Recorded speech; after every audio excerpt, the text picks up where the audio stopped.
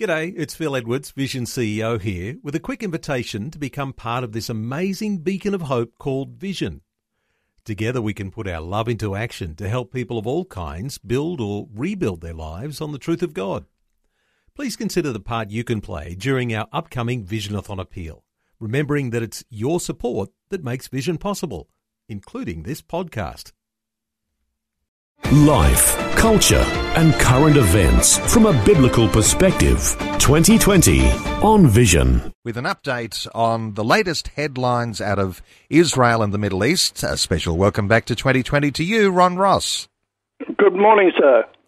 Well, Ron, thanks so much for scouring the headlines and being across some of the latest news that's coming out of Israel and the Middle East. Let's start with a headline that's all about Arab-Israeli parliamentarians and Palestinians uniting to seek to censure Israel at the UN. How does that story unfold? Yeah, the parliamentarians from the Joint List have joined forces with the Palestinian Authority to seek United Nations censure of the Jewish state, Israel's ambassador to the UN, Danny Danon, said on Sunday. The Palestinian delegation, in cooperation with Knesset members from the Arab parties, is planning steps aimed at smearing Israel and damaging its image through incitement and lies, he said. He spoke of Joint List members of Parliament, Ida Tuma Sloman, who met last week with UN Under-Secretary General for Political Affairs Rosemary DiCarlo in New York to seek support for her party's battle against the newly approved Israel nation-state law. The legislation supporters say that it shores up Israel's identity as a Jewish state, while its opponents hold that it is racist and discriminates against the country's minorities. The Palestinian Authority already stated that it is likely to act against Israel at the UN General Assembly. Among the measures it's weighing is a text that would call for Israel's ouster from the UN. It is presumed that the US would block such a move at the UN Security Council, which has final say on the matter. But it's a dramatic move. A dramatic move, and no doubt there's all sorts of controversy over the US President Donald Trump, who's apparently soon to announce his opposition to the Palestinian right to return. How does that story look? He will announce the US rejection of the Palestinian right of return in the next couple of days. The Palestinians claim refugee status for 5 million people, which includes millions of descendants of the approximately 700,000 original refugees who were living in British Mandatory Palestine, or what is known as the State of Israel, and were displaced during the 1948 War of Independence. These descendants of refugees, supported by the United Nations Relief and Work Agency for Palestine, live in Judea and Samaria, the Gaza Strip, Jordan, Syria, and Lebanon. The majority of the original refugees are no longer alive. The UN is unique in its terms of its long-standing commitment to one group of refugees. It has contributed to the welfare and human development of 4 generations of Palestinian refugees defined as persons whose normal place of residence was Palestine during the period 1 June 1946 to the 15th of May 1948, and who lost both home and means of livelihood as a result of the 1948 conflict. And that statement came from a Palestinian website. The Trump administration has challenged the UN's mandate, suggesting that UN funding instead go to the UN responsible for all other refugees. And Ron, significant too when we talk about Donald Trump soon to announce his opposition to the Palestinian right to return. I wonder about the connection between the US cutting $200 million in aid to Palestinians. That's a connected story.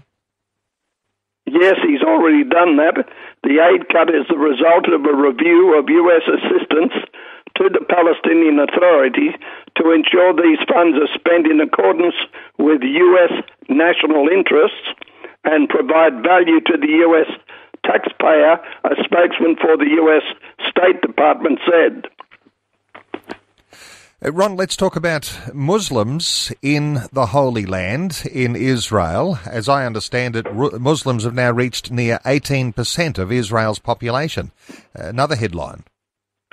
Yeah, it was interesting that the son of Mahmoud Abbas this week came out in favour of a one-state solution.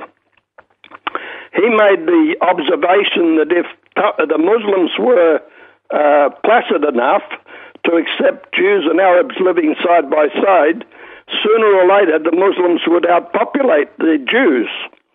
And while Muslims comprised 4.9% of Europe's population in 2016, in 2017 they reached 17.8% of Israel's population, with a growth of 2.5%. Israel's Central Bureau of Statistics issued a report on the Israel Muslim community in facts and figures.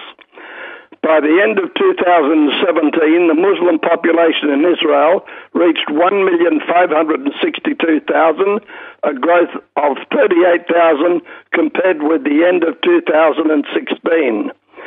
Jerusalem is home to the largest group of Israeli Muslims, 329,000, 21% of the country's Muslims, and 36.5% of Jerusalem's residents.